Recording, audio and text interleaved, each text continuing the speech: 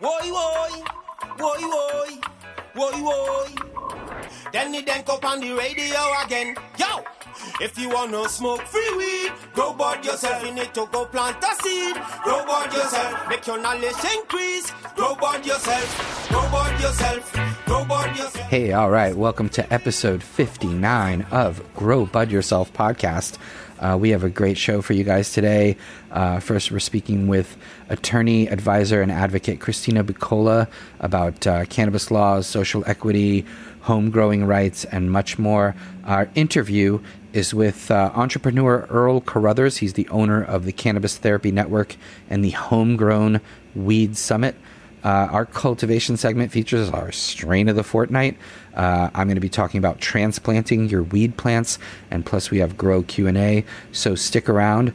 Episode number 59 of Grow Bud Yourself, brought to you by Rocket Seeds, Sweet Leaf Nutrients, and Excelsior Extracts, coming at you.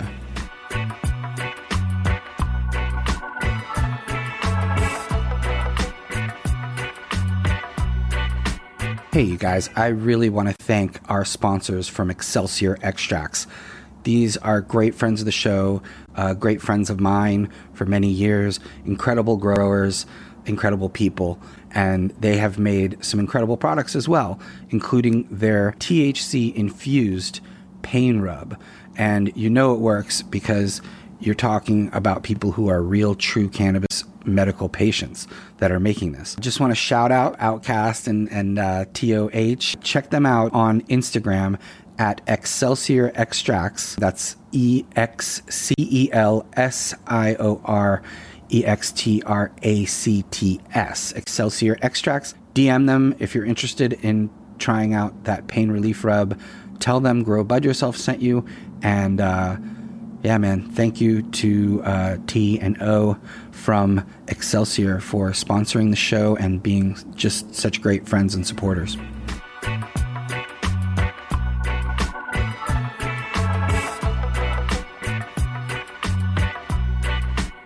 All right, welcome back. And as always, thank you to DJ Jacques and Winstrong for the strong tune, man. I love it. It gets in my head. Pinsky said he's been singing it and whistling it since his episode. It's an earworm, right? Indeed, yes. Well, welcome to episode 59, Grow Bud Yourself. He's Danny Danko. I'm Mike G, and we're really happy that you joined us this week. Yes, and what does 59 mean to you, Mike?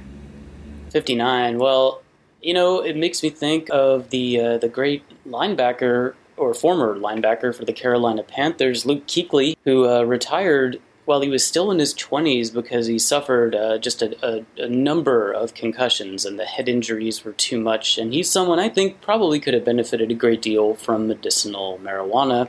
But shout out to Luke Kuechly, great player, and number 59. Wow. Yes, indeed. There you go. And while we're talking about numbers, we should also just say really quickly that that Virginia goes legal July 1st. So next week, Virginia, it's going to be legal for adults 21 and older to possess up to an ounce of cannabis in Virginia. That's amazing. Shout outs to Virginia, man. That's awesome. That happened quick, right? Yeah, it's all happening very quick. I mean, look at Connecticut, New Jersey, and all the rest. It's like, you know, it's an avalanche. Yeah, it's been a big year for pot law reform. You know what it looks like to me? Like a house of cards that's falling, you know? And each of these cards, and after a while, that's it. The whole thing comes down. It's you know. And wouldn't that be wonderful? Yeah. Yeah, I think so. I think that's the direction we're headed, and the end of cannabis prohibition nationwide, and then hopefully worldwide. Yeah, man. It was pointed out, actually, that Connecticut, the Senate passed the legalization bill on the 50th anniversary of Richard Nixon declaring war on drugs. So that's kind of cool. Yeah, absolutely. Absolutely. But we actually have a really interesting interview that we want to bring up in the introduction portion of the show that gets into a little bit of state cannabis law and equity programs and stuff like that. Yeah. I mean, if you want to know about law, you want to talk to a lawyer, right? I mean, it seems like a no-brainer. A lot of people avoid talking to their lawyers until it's too late. But I think it's important to just talk to lawyers all the time and find out what's really going on. And they're the only ones that really know the rules of the game. We're all playing the same game, but they know the rules. They have the rules. Yeah.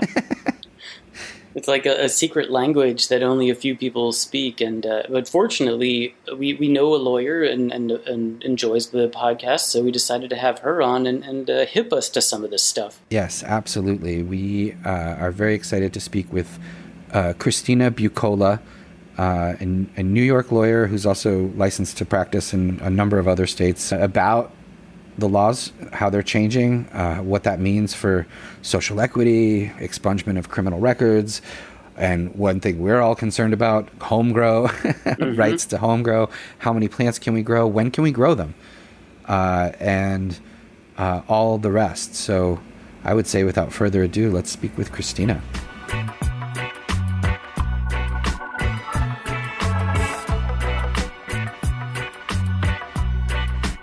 All right, we're back and speaking with Christina Bucola. She is an attorney, advisor, and advocate. Full disclosure, she was the general counsel of High Times when we were there as well. And basically a cannabis lawyer, to put it in simpler terms, here in New York. And we wanted to talk to Christina about some of the laws and equity and home grow and consumption and all of it. So welcome, Christina. Hey, I'm so happy to be here. Thanks, guys. Thank you so much for having me. Absolutely. It's our pleasure. And so tell me a little bit about, your work with New York's law and the legalization efforts that occurred and what you were a part of as an attorney working on. Sure. So I am in private practice, but about half of my practice is dedicated to things that don't pay me, but that are important to me, to my practice, and to the communities that I hope to represent and service as clients. And so for the last couple of years, I've been fortunate enough to work as part of the Start Smart Alliance that was convened by the Drug Policy Alliance. And they were instrumental in having the MRTA, also known as MRTA, which stands for the Marijuana Regulation and Taxation Act that passed earlier this year in New York. And I was able to draw upon my experiences across a wide variety of states. I'm not only licensed to practice in New York, I'm licensed in Massachusetts, New Jersey, Oregon, and Illinois as well. And through experiences in states with more robust programs that have developed, I had some things to say about the way New York's program was rolled out, particularly because I saw some real shortcomings in other, and others did too. This certainly is not, something that was original to me, but I could speak to it because I had that experience. And it's been really exciting to participate in that way. Awesome. And the New York law, a lot of people were very surprised by how much advocates were able to get, successfully into that law. And I guess some of that had to do with Cuomo's troubles in wanting to turn the page on some of his issues, I'd imagine. But his loss was our gain, I believe, in how that turned out. I mean, there's home grow rights. Yeah. There's consumption lounges that will eventually be open. There's dispensaries and there's social equity. I mean, I know some of those things don't kick in yet, and there's a lot of confusion about those subjects, but can you sort of enlighten us a little bit legally on what's allowed and not allowed and all of that? Absolutely. So I like to kind of divide up this timeline, and we start with what is allowed right now, what is allowed since the bill passed. And that is possession and consumption. So let's talk about how much you can possess. An individual can possess up to 3 ounces of flour and 24 grams of concentrate. And that is now completely legal. Individuals are also allowed to consume cannabis in most places, and I underscore the word most places that people are allowed to smoke cigarettes. You are not, however, you might be allowed to smoke a cigarette in your car. You are not allowed to smoke cannabis in your car or use cannabis in your car. There might be certain kinds of membership clubs or cigar bars that have been grandfathered in, where one might be able to smoke cigars or tobacco. Those also are excluded. And so then, when particularly of interest to the listeners here, as you mentioned, New York has allowed home grow. And so the number of plants that adults can grow are 6 total, with 3 mature and 3 immature plants. And any individual household can max out on 12 plants, and that would be 6 mature, 6 immature plants. On site, you can have up to 5 pounds of cannabis, but not yet. So when does this go into effect? So for medical patients in New York State that have their card will be able to start growing their plants or their caregivers 6 months after the law is passed, which is the latest. Now, in the law, it says this board called the Office of Cannabis Management needs to be formed in order to set the rules around home grow. That office has not been formed yet, right? And so that is a gating item to getting these home grow laws in place for patients. So at the latest, it's supposed to be 6 months after the law has been passed. But the law was passed at the end of March. It's now the end of June. There is no board. Is it possible that this is going to happen by the time frame stipulated? Yes. Would I be shocked if it were delayed? No. Now, everybody else who is an adult over 21 years of age and is not a patient will be able to also grow cannabis, but they will have to wait until 18 months after the first legal adult cannabis sales are held in New York State. So that's a much longer timeout, right? Because in addition to the OCM, the Office of Cannabis Management, being formed, we also need the Cannabis Control Board, which is a 5-person board formed, right? And these two bodies, along with an advisory committee, really fill out those regulations and those rules, and they make it possible to have an application. So adults who are not medical patients who would like to grow are probably going to be waiting for a long time. And then let's talk about the licensure. When is that going to be available? People have been saying as early as late October. I think it's more, at the very end of this year. I expect it to be a competitive process. So I cannot underscore the importance of these regulatory bodies and boards that are and their importance to the overall rollout of the program. And so much hinges not only on what they say, but when they're actually formed. Yeah, so people should know this before they just start jumping into the industry and thinking that, things are right around the corner, because there's some delays and a serious bureaucratic process that has to be gone through, and that bureaucracy hasn't even been built yet. No, that's true. It hasn't even been built. But speaking for the region, the Connecticut law just passed as well, and New Jersey, and I think, what's your take on how, those programs have involved social equity and funding? Yeah. It would be great, before you get into the specifics, if you could just briefly explain to our listeners who may not understand what social equity is intended to accomplish. That might be helpful. So social equity is intended to look at structural issues of giving people access to cannabis, but also looking at the war on drugs in those communities who have suffered most and saying, hey, these individuals should be absolutely given an opportunity to participate in the new cannabis industry. And I do want to draw a distinction here, because I think it's really, really, really important. And that is, when we talk about social equity, there's a concept that runs alongside of it, but it isn't the same thing, and that is community reinvestment, right? Because that looks at, hey, wait, now there are people who this is a completely legalized, industry. And yet this has torn up families. This has destroyed communities. This has really impacted people in the most negative way. It was literally a war waged against them. And they should be able to participate in the tax revenue, even if they don't want to participate in the cannabis industry, right?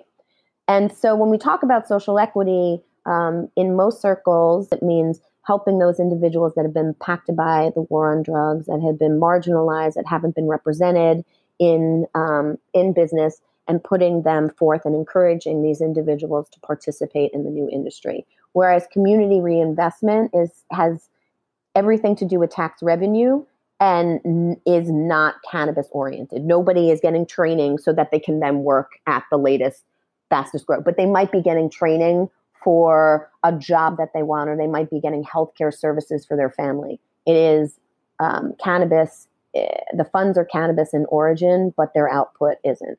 And so there are many times when those concepts get convoluted together, and that you'll see that people are very pro social equity, or they're pro programs that put individuals who have been disproportionately impacted into cannabis. And I don't, that to me is, and it's not to say people aren't interested in the ones that are, should absolutely have access to this, but that's, the ones that aren't should still be able to participate as well. And one of the things that really sets New York apart, a couple of things that really set New York apart, is that there was a community reinvestment fund that allocates 40% of the tax revenue to the kinds of services, community services and needs that we've discussed that isn't cannabis in origin or in nature. And that is huge. And the other thing that's incredibly interesting is that New York has set a target of issuing 50% of its licenses to those social and economic equity applicants. Now, that group of people is cast as a very wide net in New York. That group of people includes individuals from minority communities, disadvantaged farmers, disabled veterans, women, and then people who have been impacted by the war on drugs, but people who have been impacted by the war on drugs who come from communities that have been disproportionately impacted, or they themselves have been incarcerated, or they have a family member who has. There will be extra priority given to those applications when the time comes. And so what does extra priority look like? I think that in New York State, that could very well look like exclusivity, timing for certain social equity applicants, given like we're seeing in Massachusetts right now with the delivery licenses, which I think is one of the hottest licenses, totally obsessed with it. And so it will be, again, the other individual who's going to be extraordinarily important in developing the equity program, who also is yet to be identified, is the director of social equity, who sits in the Office of Cannabis Management. And so that's another really important person that we're looking to. But these are two ways that I think New York, there's another huge way that New York stands out. Oh my God, as I'm talking through this with you, and this also speaks to justice and how this is a justice bill. In many other states, we've seen that, only the most moneyed players can really participate because either vertical integration is required or is allowed, right? And New York takes some really affirmative steps to break up that chain. So the way the licenses are, and I will put this at a 30,000 foot level. New York makes you pick a lane. New York says, okay, are you going to sell to the community? Are you going to have a shop, sell to the community at a shop? Are you going to sell to the community at a consumption space? Are you going to offer delivery? Or are you going to do things behind the scenes? And but you can't do both unless you are a micro license, which of course is going to be capped in scale. We don't know the limitations on canopy, et cetera, around that yet, because as we've discussed, The Seminole boards have not been formed. But so they will be able to operate in a vertically integrated manner. And so will the 10 existing medical providers under New York's program. Now, they will have to go through some kind of step, whether it be an auction, a fee, a licensing fee, to participate in this vertically integrated manner. And the funds from that will be used to fund equity programs, which is great. So in choosing a lane, New York has said this is going to open up the opportunities for a variety of different people, because you don't need that, $100 million just to open up a license. Now, that being said, it's still really expensive to operate a license. It's still expensive to be in cannabis, particularly when you take into things, considerations like real estate in New York, labor in New York. Let me say that again, real estate in New York. And even the best laid equity programs and incubation programs are not going to get over the hurdle that funding is needed. But identifying licenses where people maybe need less capital to get involved is going to be crucial. I also really hope in regulations. One of my greatest hopes is, and we've all lived in New York. I'm a native New Yorker. You guys have lived here forever too. New York is about experiences and nightlife and parties. And one of the things that did not make it into the MRTA, but I really hope comes up in regulation, is a kind of like a pop-up license party. I think that is also going to bring a lot of creativity to the industry and will give individuals a way to participate that isn't crippling as far as capital is concerned. Yeah. I mean, I'd love to see farmers markets, a lot of people are afraid of, corporate cannabis. They think that, there's this big takeover happening, and they long for the days of prohibition.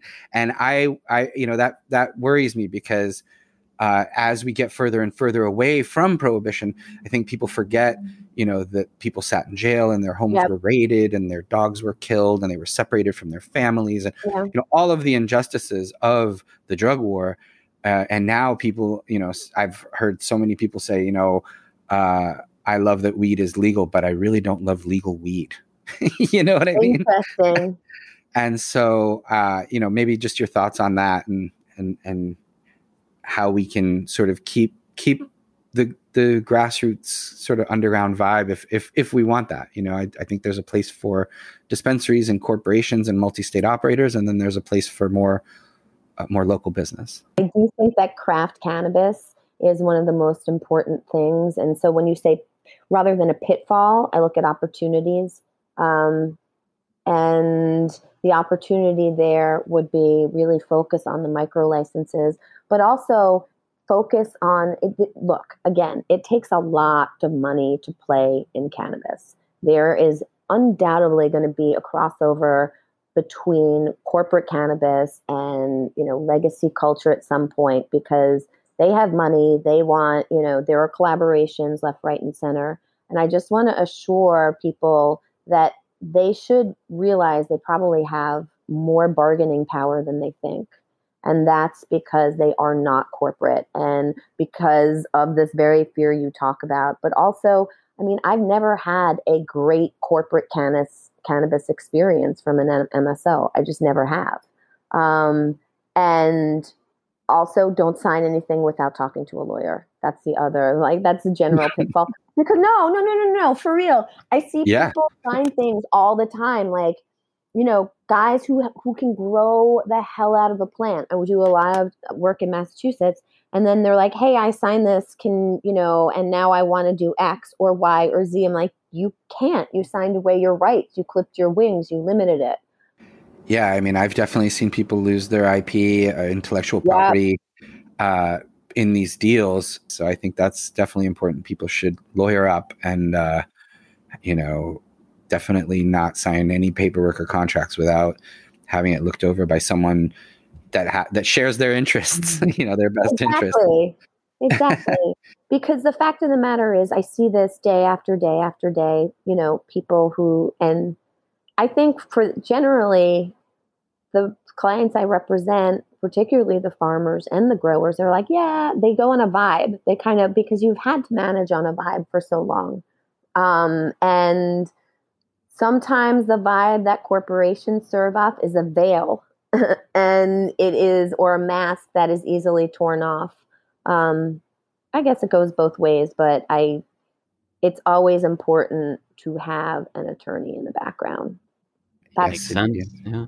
Obviously, we're running a little long here, but before we say goodbye, I wanted to just jump back to equity for a second, if we could, and get your take on. I'm not sure if you heard about this, but New Mexico is one of the 5 states that passed a legalization bill this year in 2021 alone.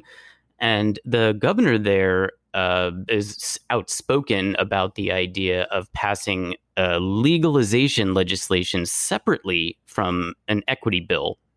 The idea there was to pass legalization first, and then it would be easier to get an equity bill through afterwards separately. And I just wanted to get your take on if you think that's a wise approach. Not if you want equity. I mean, if you want equity, you fight for it. You fight for what you want. And then, maybe you settle on something, but you don't go out of the gate folding your hand.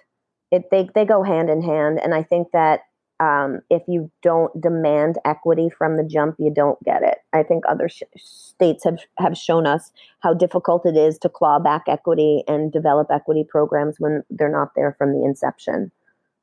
Yes, I think that is a very scary proposition if you are pro-justice. Yeah, indeed. Now, if people want to contact you to find out more about your work as an attorney, advocate, advisor, and reach out in any way, learn more about your work or hire you, how can they get in touch? Amazing. They can email me at hi at CB Counsel and at CB Counsel. On across social. Sometimes I post stuff.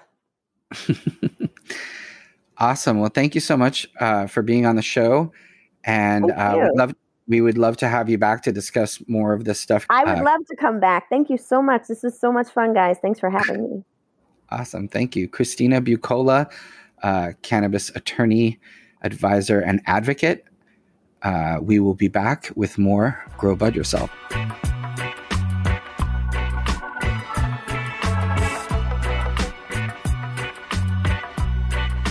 That was really cool. I'm glad that we got Christina on the show. Very interesting perspective. Indeed. It's crazy to me that, they legalize cannabis, but there's still all these rules about, how much can you have and where can you have it and when can you grow it and all of that. It's kind of frustrating, but I'm glad that she was here to help us a little bit. Absolutely. Absolutely. And hopefully it was helpful to you, gentle listener. Indeed. Indeed. But what else do we got here? We got other stuff on this show. Yeah, absolutely. We have an amazing interview coming up with entrepreneur Earl Carruthers. And stick around for our cultivation segment featuring our strain of the fortnight and me talking about transplanting your plants into larger containers, which is probably the single most important thing you can do to boost your yield that you can do right now.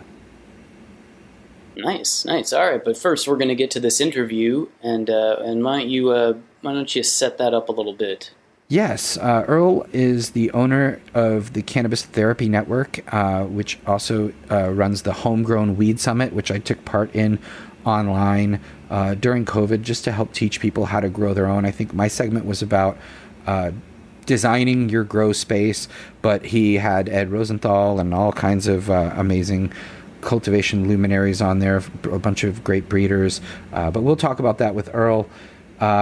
He is an entrepreneur, first person of color in Michigan with a dispensary back in the day, and very interesting life lessons learned and very interesting set of businesses that he's run. So I guess without further ado, let's get to that interview with Earl after these messages.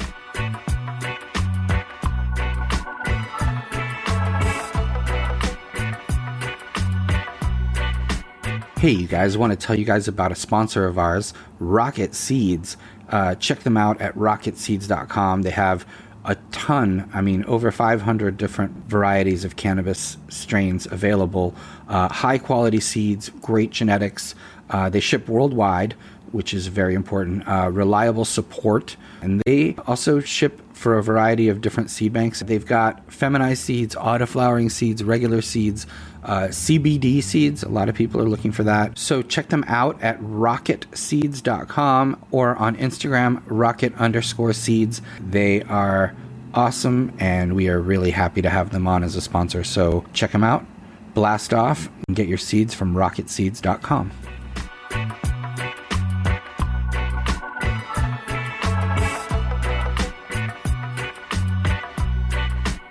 All right, welcome back to Grow Bud Yourself. We have a special guest for you guys today. We're speaking with Earl Carruthers. He is the owner of the Cannabis Therapy Network, which is an umbrella of platforms for people that are looking for different things in their cannabis journey. So, Earl, welcome to the show. Thank you, Danny. This is I'm kind of starstruck, man. You're kind of one of my favorite people in the world I ever wanted to talk to. So this is great. Wow, I truly appreciate that. Thank you. We have spoken before. I participated in the Homegrown Weed Summit, which is your masterclass teaching people how to grow. But we'll talk about that further into the show. But why don't you take me back and tell me a little bit about your cannabis journey and how you got involved in the cannabis business as an entrepreneur and as a patient and all of it. Yeah. I would try to keep it short and sweet. It's almost like a Netflix movie. But nevertheless, I was playing college football and actually cracked my pelvis, and I never wanted to take opioids or any other kind of pain relievers. I wanted something natural. And at the time, I really couldn't find too much. But after college, I ended up becoming a banker, becoming a financial advisor. And then I left that to start my own credit repair business. And then from there, I read a book called 4 Hour Workweek, where I got the idea of trying to get a business that could really run by itself, that allowed me to do things that I actually want to do in life. And that led me to, you know what, I'm going to create a business, a product-based business that is targeted towards sports athletes, that is a anti-inflammatory that's natural. So I started Googling, trying to figure out how to create this or what ingredients to put into this natural anti-inflammatory that I was going to target towards sports athletes. And then cannabis came up. And around 2008, 2009, Michigan went medical. And I myself personally thought if I smoke weed, that I will rape white people or something. I had true reefer madness. And it was crazy. But at that time, I started to take classes on cannabis. I took a 6-week course, taught me how to grow, gave me the background about cannabis. And at that point, it just removed the veil from my eyes. I actually never knew how wonderful this plant was. And then from there, I started to grow. And in 2009, 2008, you just needed to qualify as a patient to grow, and to be a caregiver. You just needed 5 patients, or at least 1 patient, up to 5 patients that assign you as a caregiver, plus yourself. So really, you can grow for 6 people, you plus 5 other people. I started to do that, and I grew a lot more than what my patients could consume. And then that led me to, well, I'm going to start a delivery business. So I started a delivery business, and that picked up very quick. And I ended up taking appointments inside of an office because I couldn't get to all the locations that I needed to get to within a day. And then that led me to having a pretty much brick and mortar business and a delivery service at that time. So in 2008 and 2009, pretty much really to operate what quote unquote we call dispensaries, which is commonly known as a place that you can go and you can acquire cannabis. And here in Michigan, we were either called like collectives or caregiver centers. But pre-2015, 2016, you just pretty much needed to have a medical card as a patient or a caregiver. And kind of there was this enclosed network where as long as you were a patient and I was a patient, or you were a caregiver and I was a caregiver, or caregiver to patient, we could kind of exchange to each other, because by law, a caregiver could receive compensation for the costs associated with growing. And that one clause in the Medical Marijuana Act allowed caregivers to open up and serve multiple different patients, not just the patients that you grew for, but the patients outside of who you grew for who could not acquire cannabis. Maybe they didn't know a caregiver, or maybe their caregiver had a bad harvest, or maybe their caregiver did not have the type of cannabis that was good for their condition. So this is kind of this natural, organic, robust medical market here in Michigan between 2008 and 2015.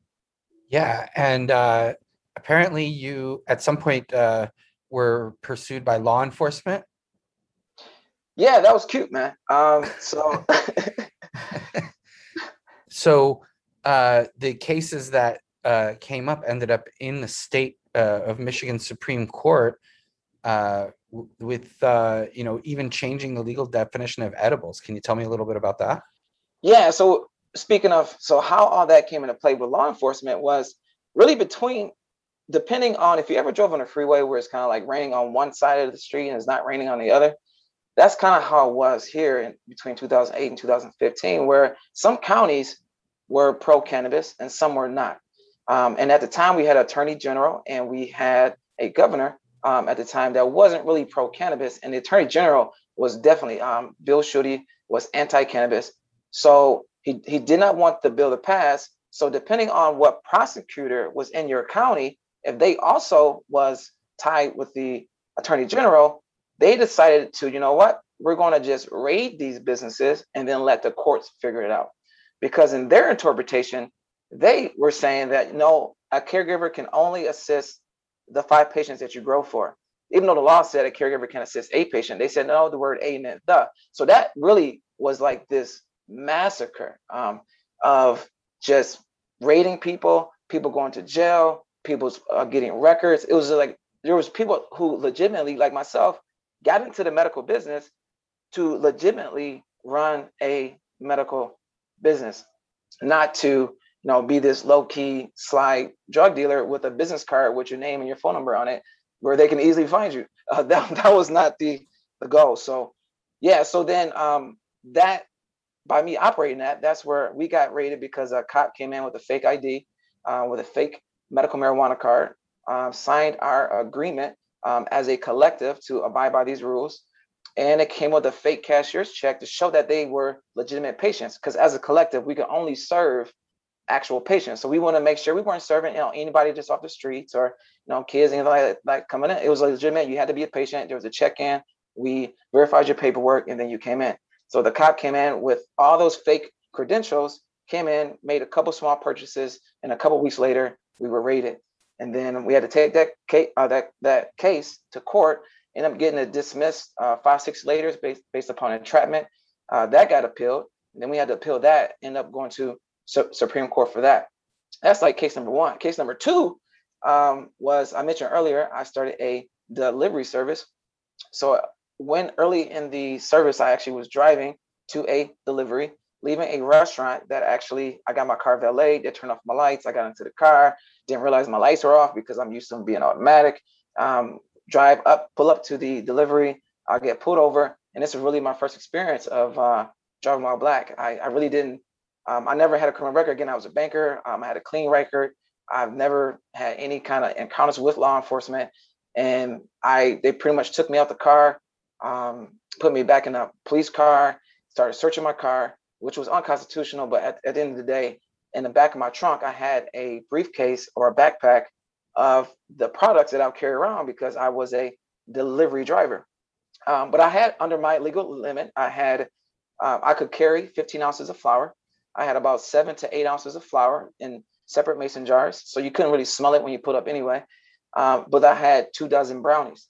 So after I got arrested, they found the weed. They ended up taking me to jail anyways. And also the person who I was driving with. And we sat in there for about 2 to 3 days because they can hold you that long without charging you. End up letting us go after we got interrogated. And then 6 to 8 months later, I got charged with possession with intent to deliver because they decided to weigh each brownie as full weed. So it took me over my 15-ounce limit, which I had 7 ounces flour and a couple dozen brownies, to having almost 80 ounces of cannabis. So at that time, they were charging me just as if I was a regular person from the street without a medical marijuana card. So, yeah. Wow. Yeah. I mean, that's amazing. And actually ends up changing that definition, I would imagine, so that an edible isn't just based on its weight, but probably on the dosage. I guess that's involved. That drives me nuts when they do that. And obviously horrible in that case, but they do it with bags or whatever the container that that they add weight to. That just drives me nuts. I'm sorry that happened to you. Yeah, but tell me now, your primary brand is Cannabis Therapy Network, and the name alone is very interesting to me because of the word therapy. Tell me a little bit about that brand and how you came to start that up and what that entails. Yeah, actually, I believe cannabis is best used as a therapeutic remedy. I understand we got the word medical and we have the word adult use or recreational. To me, I think the common middle ground is just simple, using cannabis as therapy. Whether you need to calm down because your kids are getting on your damn nerves, or maybe you just want to unwind at night, or get some help to sleep, or maybe you need something to help you get aroused. So it's all therapeutic in my point of view, and that's always why I consumed it.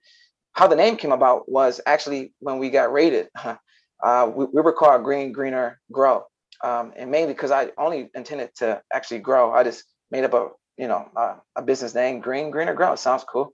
After getting raided, it wasn't just like TV Law and Order where one day you get raided, one day you're in court.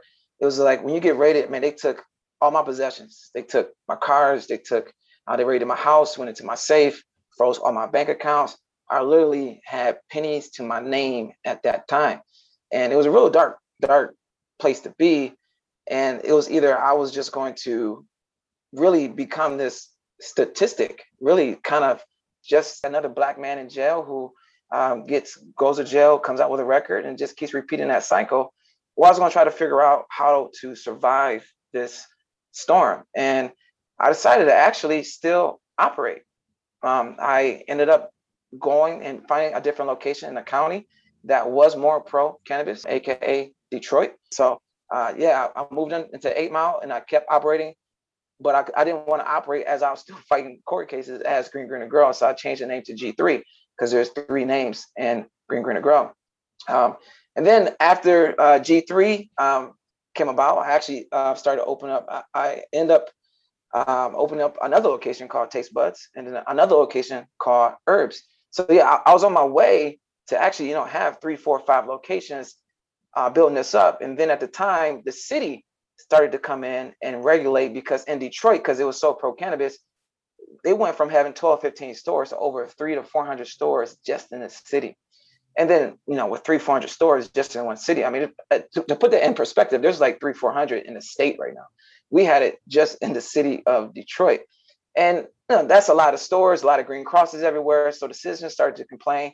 And then the city decided to regulate these businesses as caregiver centers. And you had to qualify to get a business license as a caregiver center. I had one of those 3 locations actually qualified. So I got my city license about 2016. And then the state came in. The state said, well, you know what? We're going to regulate medical marijuana and on a commercial level. And it doesn't matter what city license you have, you need to come get your state license. So I weathered all that, put all my chips in the bucket there, pretty much, hustling here just to get, it costs over about 6 figures to get the city license, which I did not have. But I'm just hustling, working hard. Whatever I made, I put back into the business because I saw the long-term vision. And then all that meant nothing. You had to go through the state. And then to go through the state, you had to pretty much go over those hurdles, which cost around $250 to $300. So nevertheless, I get through all that. I actually get to the state board and we get denied based upon character. So at that point, it was just like, well, now I'm on the radar. I got this location here. Now what do I do? So I end up having to shut down. So the next idea was, all right, well, I don't want to give up. I feel like I should be able to have some kind of stake in this industry. What business can I start? And then I felt like there's still a need to teach people how to use cannabis as therapy, whether it's through growing, whether it is through consuming, or whether it is just the knowledge of the product itself. And then that's where the name Cannabis Therapy Network came in. So that's a long-winded answer to it. It's just come out of nowhere. So yeah, that's it. So, and there's a number of platforms there. Can you tell me a little bit about the different platforms that are all a part of Cannabis Therapy Network? Yeah. So really, as through the journey, it was just kind of problem solution, problem solution, problem solution. And as I kept coming through different problems, I ended up creating a different brand that kind of solved that problem. So the next company that came about was a private club. It's Craft Cannabis Club. It's a private club because I foresaw that in Detroit and in Michigan, they were going to license consumption lounges at some point. And I felt like there also needed to be a place where like-minded people can come together and at least connect, share resources. And a long-term vision is to get the consumption license.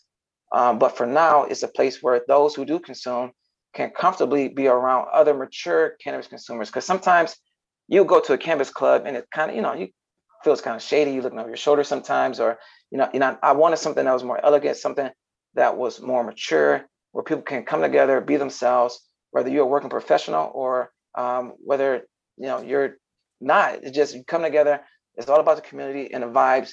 And I felt like if I had a community around me and through that journey, things would have been different. And I didn't want that to happen to someone else. So I felt like if we all came together and stopped dividing, that we could do more as a group. And that kind of was a purpose of the private club. So that's Craft Cannabis Club. And the other brand is Tiggity, which is a online cannabis journal to help people find products based upon their desired intentions. So if you're looking for something to help you sleep, or you're looking for something that's good for pain relief, you're looking for something that can give you uplifted, that's what this Tiggity is for. And the reason why that came about, because indica sativa is kind of fake news to tell you how a plant's going to make you feel. It's true how a plant is going to look. And even though there's a lot of hybrids, if something indica dominant, sativa dominant, it can tell you how a plant may grow, how a plant may look as far as genetics, but it doesn't necessarily tell you how it's going to make you feel if you consume it. And to me, the best way to do that was really one-on-one, personal. I smoked this. This is what I got from it. And to collect that data and create this algorithm where so many people tried this. For example, I tried this, and do you recommend it for appetite? Yes or no? Do you recommend this for uplifting your mood? Yes or no? Do you recommend this for getting into the flow, being creative, for writing? Yes or no? How about, do you recommend this for helping you sleep, or did it make you, stay up all night? Yes or no? So depending on how many people keep saying yeses and nos, depends. Now when you come in, we can tell you, look, this many people made this many journals, which is called the Tiggity. And what the Tiggity is, what is the recommended mood and effect? So as people do journal, we collect that data and we can recommend it based upon how many people said, I recommend this for this effect versus this effect here. So yeah, so that's kind of Tiggity. Was that make sense? That makes sense?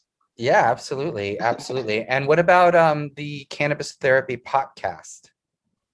So yeah, so the podcast, I feel like, there are some podcasts and there are some Johnny come latelys who have not really been part of the industry. I know you're one of the longtime heroes here in the industry, but I feel like there need to be more of a voice of us that have really been through this, and not just people who are here just to come make a quick buck, but people who have been here through the movement.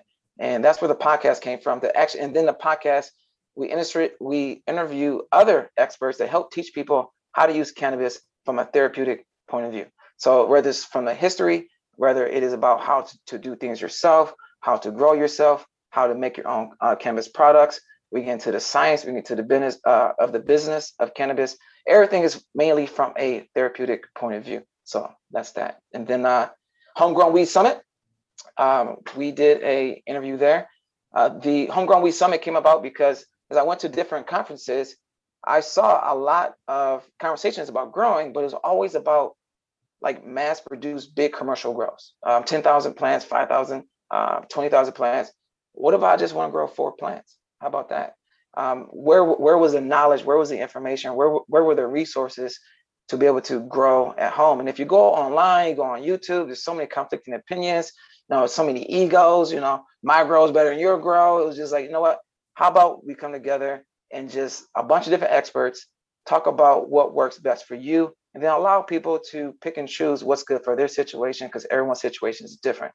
So that was a Homegrown Weed Summit, is to get together 30 plus experienced home growers, come together and teach what they know best about growing, and then put that all together in like an A to Z booklet on how to grow from 35 to 40 different people. So that was the summit.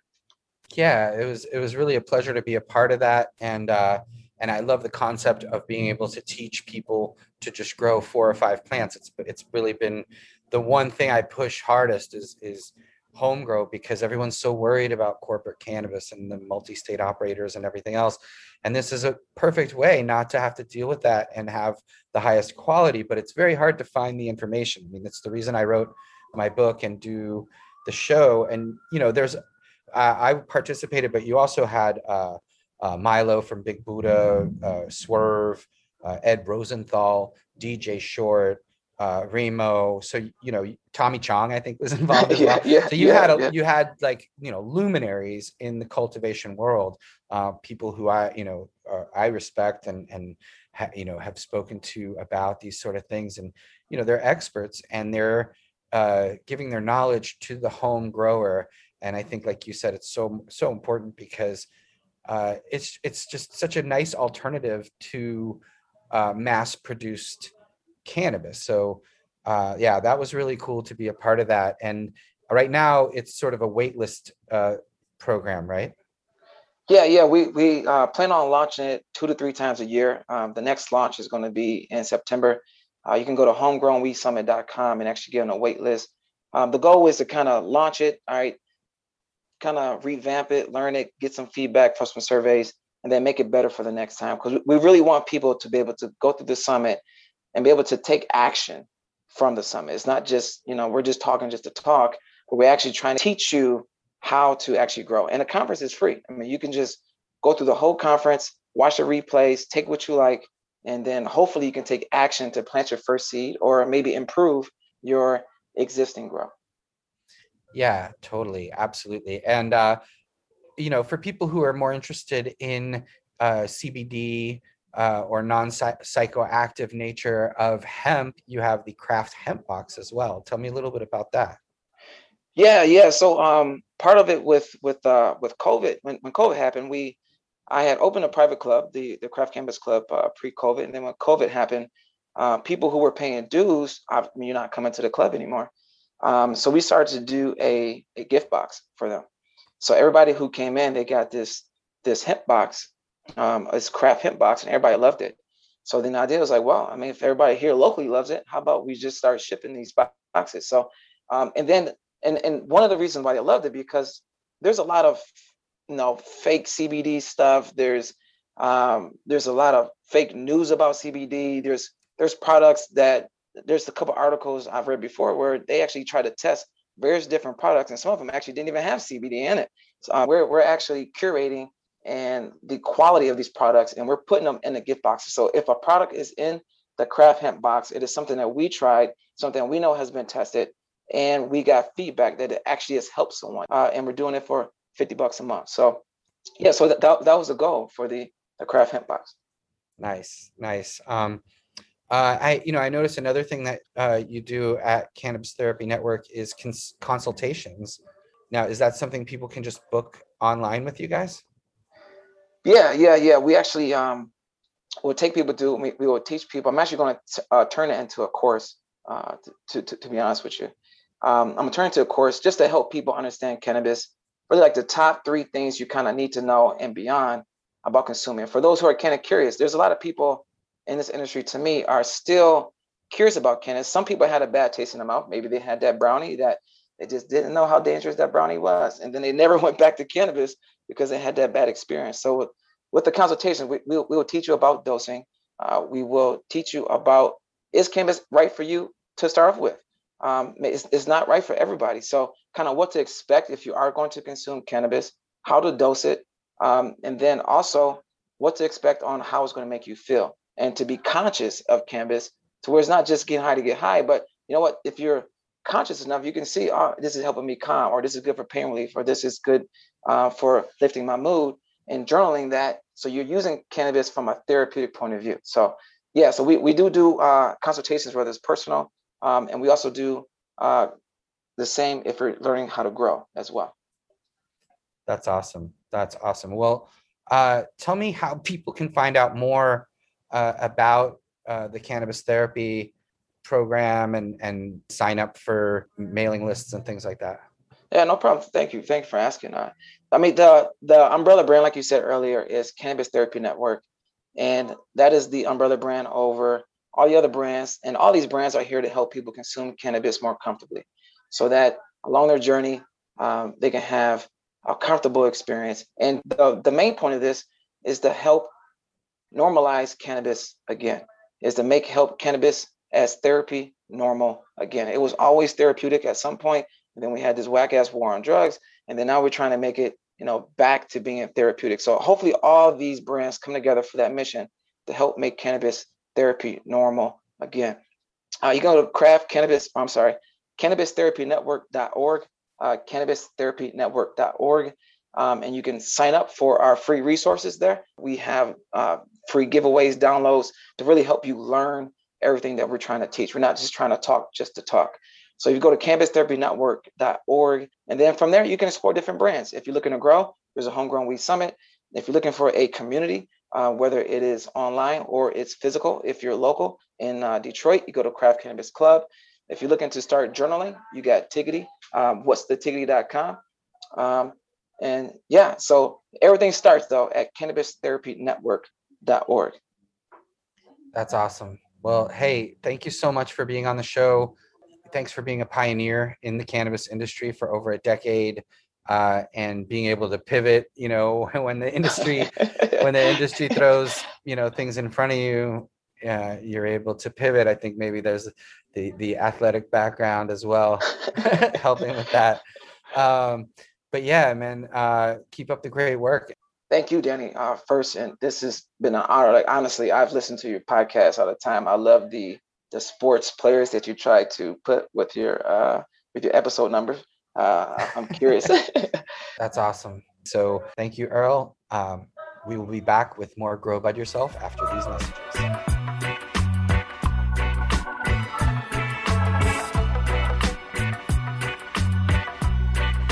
Hey guys, I want to tell you about Sweet Leaf Plant Nutrients.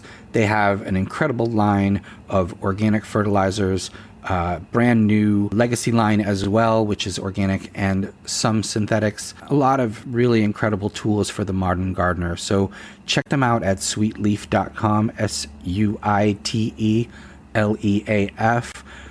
The code DANKO15 gets you 15% off of everything that you can get at Sweet Leaf, which also includes complete indoor hydroponic grow tent kits, a bunch of different apparel and merch, and their signature line of amazing nutrients. If you join our Patreon, you can get even more codes for 20 or even 25% off of Sweet Leaf Newts and other products. I want to thank them for being a sponsor, and as always, tell them that Grow Bud Yourself sent you.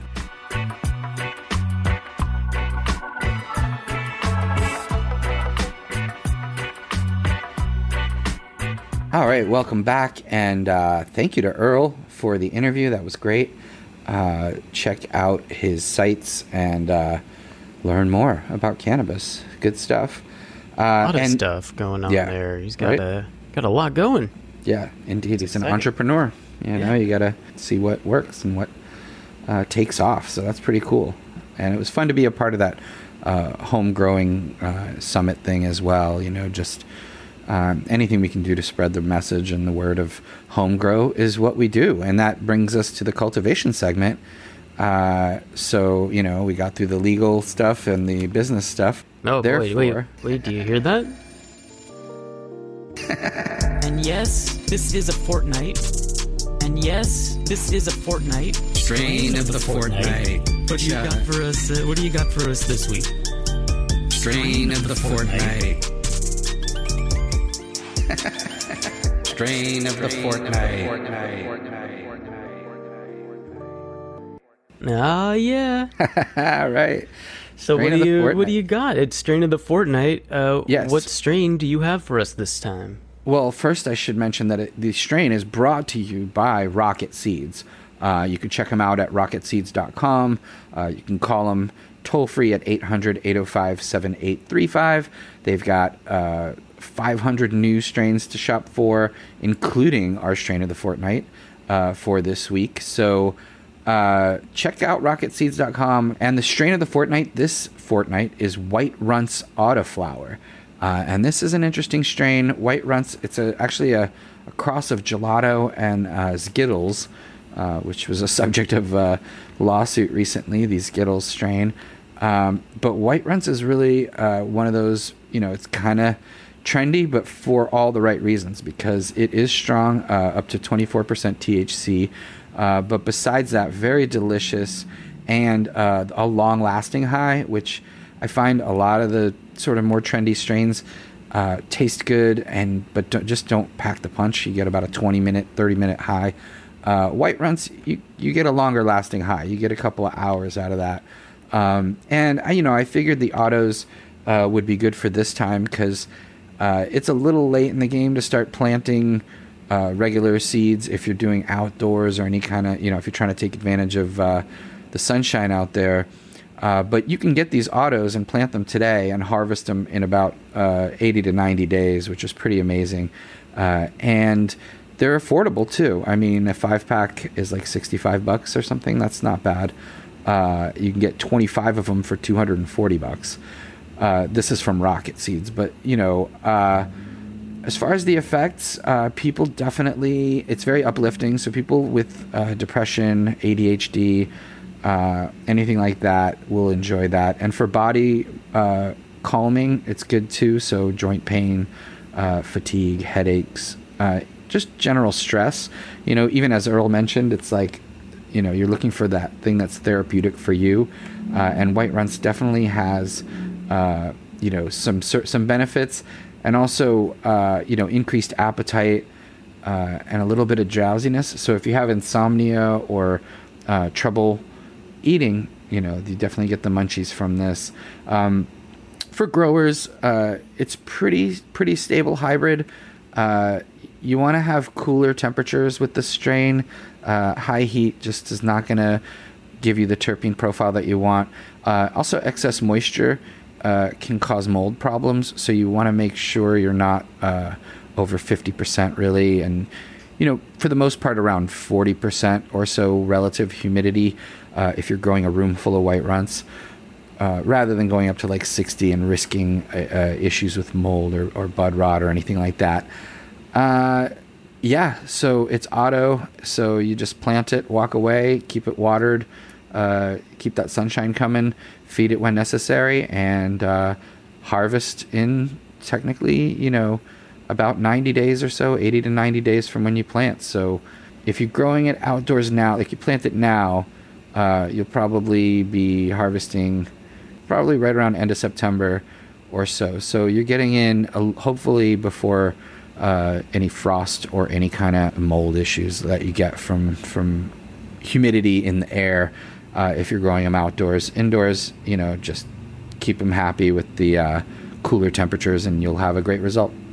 All right, sounds great. Excellent strain of the fortnight. And as Dan mentioned, go check out Rocket Seeds. They've got great offers on strains, including our strain of the fortnight. And now it is time, as our listeners know, for our Grow Tip. Each week, Dan likes to discuss an aspect of cultivation that will help you become a better grower. So what do you want to take on this week?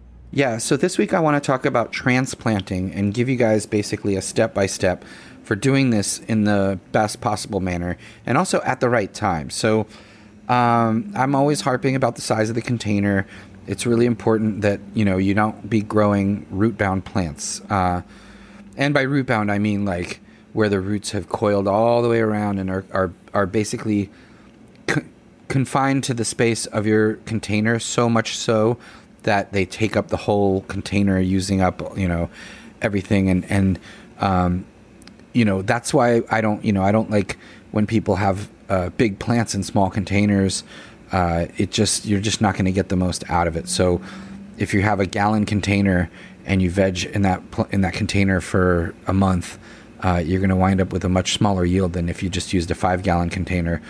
And the way to do that is to transplant. And the time to do that is prior to the plant becoming root bound.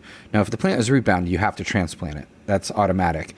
But what you want to do is avoid that by transplanting strategically at the right time. And also definitely before any sort of flowering time kicks in. So this is something that you do as the plant gets larger. You have your seedling in a smaller, you could have it in a cup or a container that you hand water, and then you transplant that into a larger container for the vegging cycle, and then transplant that into yet a larger container prior to flowering. But all these things need to be done, like I said, at the right time and done gently. So taking the care to do this without stress will definitely make sure that the plant is super duper healthy and the roots are happy, and more root, more fruit, as we always say. So first thing is to gather the stuff together. You want the new container that the plants are going in. You want your growing medium there. You want a good amount of just plain water and a little like shovel kind of thing to help you with the soil. So the first thing you do is you prepare the new container, because you don't want to pull the plant out of its container without it already having a home to go into. You don't want those roots exposed or dangling around for too long. So prepare the new container, the larger container. Put the medium in as high as basically the size of the container that you're coming out of. When you transplant, it's also not a bad time to add a little extra soil if you have like a plant that has stretched and doesn't have nodes down below for a couple of inches. You can fill that up a little extra and have that plant be sunk a little lower, and that'll give you a little bit of extra space depending on if you have space issues. But now that your new container is prepared with some growing medium in there, with enough space for your root ball and extra medium that you're going to be using, now you want to thoroughly wet the medium in the existing container. So your plant that you have already, you don't want to be pulling it out of there with a dry medium, because it'll all kind of fall apart and the roots will be exposed, and that's not ideal at all. So wet that medium until it's thoroughly soaked all the way through, and that's when you're ready to start removing it from the pot without that medium falling apart, which can be quite disastrous and damage the roots and just is not a good thing. So removing the plant from its pot kind of depends on what type of pot you use, but typically most people just use like simple plastic square pots, and the best thing you can do is invert the plant upside down very gently to try to remove it from the container, but holding with one hand very carefully underneath. You might need to lightly tap on the bottom or kind of loosen the plastic from the soil. If it's very root bound, the roots can tend to cling to the plastic, but you just want to loosely get that pot off and make sure that you're holding the plant at its base as well, and place your hand basically flat with the main stem of the plant between your fingers so you can hold it as it comes out of the pot and pushes out of there, and nothing kind of falls apart. You don't want any damage to the roots, and you don't want any damage to the plant. So then you want to gently re-invert the plant and gently place that plant with the root ball down into the new container, situate it into the medium where you want it, try to get it nice and centered, and then you fill up the rest of the pot, backfill the remaining space in the container with your growing medium. Make sure to tamp it down a little bit too gently, because you don't want to have air pockets in there when you water and have that all collapse and stuff. So get that medium in. We call that backfilling, basically. Backfill the pot. Push that grow medium down. Make sure the surface is generally pretty horizontal, or whatever you want to say, like solid there. And then you want to add water again to help the plant settle into its new home by watering it with plain pH balanced water. The thing here is also, if the plant was root bound, it doesn't hurt to sort of gently pull some of those roots apart before you place it down into your medium, because what happens is the plant can tend to stay within the confines of its old container if it's super root bound, and those roots just don't, in some cases, just don't emerge out of that shape into the fresh new soil. For whatever reason, they're just stuck because of it being root bound. And so in that case, if you do feel like they're curling all around the container and very much still in that in that shape, I would gently loosen some of those roots up before placing it into the new container. But that just that simple act of transplanting your plant into a larger container with fresh medium really can hugely increase the yield, and also it reduces the amount of nutrients you have to feed the plant as well, because all that fresh new soil, you can just use plain water for a week or two minimum, because the plant's going to be now taking in all those fresh new nutrients, and you'll see you will see the plant just within a week or so of the transplant, once it's settled into its new soil, just the growth rates and everything just increased, and very happy plants when the roots get new soil like that. So that is the Transplanting 101. We're going to do a video that we're going to put up on Patreon, where I'm going to actually go through the process on video for our Patreon supporters, and I'll show you guys the step-by-step just straight through. So please do join us at patreon.com/DannyDanko if you want to see the video of that transplantation process and a bunch more stuff that's exclusive to our Patreon supporters. So that is the grow tip, and now I think it's time for some questions from the listeners, right, Mike? Why, yes, Dan, it is. Cool, perfect. Yeah, excellent grow tip, and it is time to take some questions from our listeners. And if you are a listener with a question, get in touch with us. You could email us info@growbudyourself.com. Let's get started here. Absolutely. All right, first up we have Chris. He writes, "Hey, Danny and Mike, I have 2 questions that I haven't been able to find an answer to. First, I know you recommend testing the pH of your water before and after nutrients, but I haven't found a pH tester that doesn't have at least several negative reviews as to their accuracy. Now, I don't mind shelling out decent money for a tester, but I prefer not to waste it. Could you give me some recommendations for a couple that you have had good results with? And secondly, do you have any recommendations on how to control odors when drying and trimming the harvest? Really enjoying the show. Keep up the great work." So what would you say to Chris? Yeah, as far as pH meters for water, the more you spend, the higher the quality is going to be. If you're growing hydroponically, you want to monitor that at all times. So, you want to get something that's a digital monitor with temperature, parts per million, and pH all built in. Hanna Instruments makes a great one. It's expensive, but if you're growing hydro, you really, the reservoir, you have to monitor everything in your reservoir, and it's worth it to have something like that. If you're hand watering, out of a bucket, I would say, there's some great products out there. Blue Lab makes a good one. X-Tech. I would avoid really cheap options that you see on Amazon or something like that. If it's seems too good to be true, it's probably going to fail more often than not. And the problem with that is you just have way too much entrusted to a very cheap piece of technology. Another thing, obviously people that are complaining online may be having issues because they're not calibrating their instruments enough, and you absolutely have to calibrate these things, meaning, you have to buy bottles of pH 4 and, pH 11 or whatever it is, and then basically use those acidic or alkaline formulas to calibrate the pen itself to make sure it's still accurate, because over time they just start to be off, and calibration is super important, and probably something we as stoners don't do as often as we should. Replacing bulbs, calibrating these pens.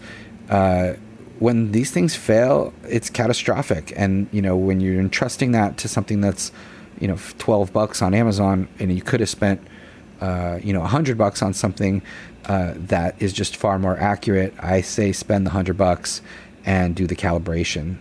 So, if I had to pick one thing, Hanna Instruments has been around forever. They make a great meter. They have good customer service. Some of these Amazon companies, you don't know what's going on with them. So spend the money.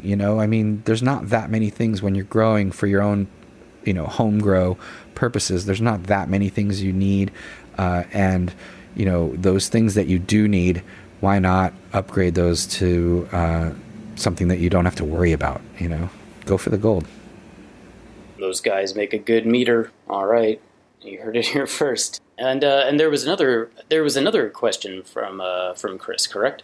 Yes. Controlling odors during drying and trimming the harvest. And this is the time when obviously the odors are at their highest. And this is a tough thing. You definitely need air filtration, charcoal filtration. That will definitely reduce the odor. So that anything you're drying and trimming, the room that you're drying and trimming in is being exhausted. The air in there is being exhausted through charcoal filtration, activated charcoal. That'll reduce odor for sure. And also the permeation of that odor. The odor tends to go under cracks and out of things like that. So if you're sucking air out of the room through charcoal, you're not allowing it to dissipate outwardly as well. But there's also, Ona products that mask odor. Our friends Tommy and Elaine love to do the slow cooker and get some nice onions and garlic and stuff going with the slow cooker that can be a good, 10, 12 hours of a permeating odor of, pot roast or whatever you throw in there instead of the cannabis smell. But there's lots of different stuff you can do to suppress that. But again, it's the time when those odors are at their strongest. So if you have unexpected visitors during that period, that's what you want to avoid, because sometimes the smell is just a telltale smell and it narcs you out and it's just too much. I mean, that's the reality of the situation when you're drying and curing, especially in an apartment or any type of situation with neighbors nearby or nosy, unexpected visitors. All right. Well, there you go. We hope that helps you out there, Chris, both with the meters and with the odors. Okay, let's move on to Stan from Virginia. And as we mentioned earlier in the show, Virginia goes legal July 1st. So very exciting. Stan and other Virginians can possess up to an ounce of pot starting next week. So that's great. And Stan writes, Danny and Mike, first, let me thank you both and all of your wonderful guests for the podcast. My questions are, assuming water and any additives are the correct pH before they go into indoor plants in soil or soilless mix, is there any risk in mixing a 5-gallon or more batch of water with nutrients and watering from it over a period of days or weeks if it's a bigger vessel? Assuming the vessel is covered tightly and in a cool, dark place, is there any risk of nutrient degradation or other non-pH issues? If there are risks, could they be minimized by aerating with one of those aquarium doodads? So, does Stan need a doodad? Second question is, again, assuming correct pH right before watering, is it okay to use different types of water on different days or at different growth stages? For example, could I water with tap water one day, RO without newts the next, and rainwater with newts a third? Or does cannabis thrive on consistency in this regard? Thanks again, keep it up. So yeah, what would you say to Stan? Great couple of questions, and congratulations on the law in Virginia, and thanks for your support of the show. That's awesome. I'm not a big fan of mixing nutrients up for long periods of time, particularly because I'm more prone to using organic nutrients, which tend to degrade a bit over time and things like that when they're added to water and change, like you said, not just pH, but degrade or cause, all kinds of things. Now, if it's in a cool, dark place, you're definitely better off. Oxygenating the water keeps it moving, and if you're doing something like a compost tea, definitely helps increase microbacterial activity and all of that, but you don't want to do that for more than 24 hours. I certainly I'm not against mixing some newts up and having them sit around for a couple of days, but weeks is definitely not something I would do. And also, I prefer to just mix batches up fresh as needed. I think that's probably the best way. I think that's the healthiest. That's the way you're not going to have any problems with, as you said, like nutrient degradation, pH fluctuation. even the temperature of the water, I mean, that's important as well. So that's why I like to mix them as needed. And if you're doing it with synthetic nutrients, like a hydroponic system, that's a little different. Those things are more stable. They can sit around for a longer period of time. But again, I don't recommend that. I would go with organic, and organic tends to not like to sit around in water, and things like this settles, and you get all kinds of issues. So I would just mix to order. As far as using different types of water on different days, cannabis is fine with that, as long as like the tap water is not awful and the rainwater isn't bad, which tends to be a slightly on the more acidic side. But with the pH right, I mean, I would say if you have access to RO water, I would use that RO with or without newts, basically back to back. RO without newts, which is reverse osmosis for people listening. Water that's gone through the treatment that basically pulls almost all particulates out. So I would go, if you have the opportunity to have RO water, I would use reverse osmosis water and basically either use it without nutrients when not necessary or with newts when necessary. But messing around with tap water and rainwater and mixing things up like that, I think might be a recipe for disaster and just kind of confusing. So yeah, I guess consistency would be best. All right, Danko in favor of consistency. Unfortunately, we are out of time here, but there is more Q&A to be had. So if you want to join us over on Patreon, we will be doing a bonus Q&A over there. To everybody else, thank you so much for writing in, even to Herbert Huckabee. We appreciate everybody's input and questions. If you have a question that you would like answered on the show, do email us. That is, once again, info@growbudyourself.com. What do you say we take a little break, come back, and wrap it up? Let's do it.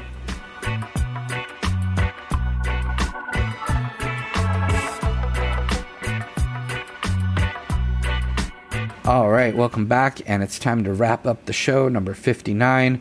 Wrap it up, roll it into a joint and smoke it, I guess. That's a nice way to end it. Enjoy the weekend. I want to thank Excelsior Extracts, Rocket Seeds, and Sweet Leaf Nutrients as our sponsors. You guys are awesome, and we love the products, so we thank you for your support. I want to thank our Patreon supporters. We are up to 70, I believe, as of the taping of this episode, and that's just really heartening and very just warms my heart to know that you guys support the show in that way. For as little as $4.20 a month, you can support it too if you're not there joining that community. So please do. And, subscribe on YouTube and check out our website, growbudyourself.com. We got some merch coming in the near future. We're figuring out some merch. I was able to get a water bottle and I think a coffee mug. So we're working on that as well. We hope you guys will support us by buying some merch. But anyway, this is 59. Next week we're back with episode number 60. I want to thank Christina Bucola, lawyer extraordinaire, and entrepreneur Earl Carruthers for being on the show. Jacques and Winstrong, my co-host and producer, and buddy Mike, and all of you guys for sticking with us and enjoying the show and supporting it and spreading the word. I think that's a wrap right there, unless Mike has anything to say. Why don't we use some foreign sticky substances to end the 9th inning and put this one in the books. I'm smart. Mm-hmm. And I want respect. You deserve it.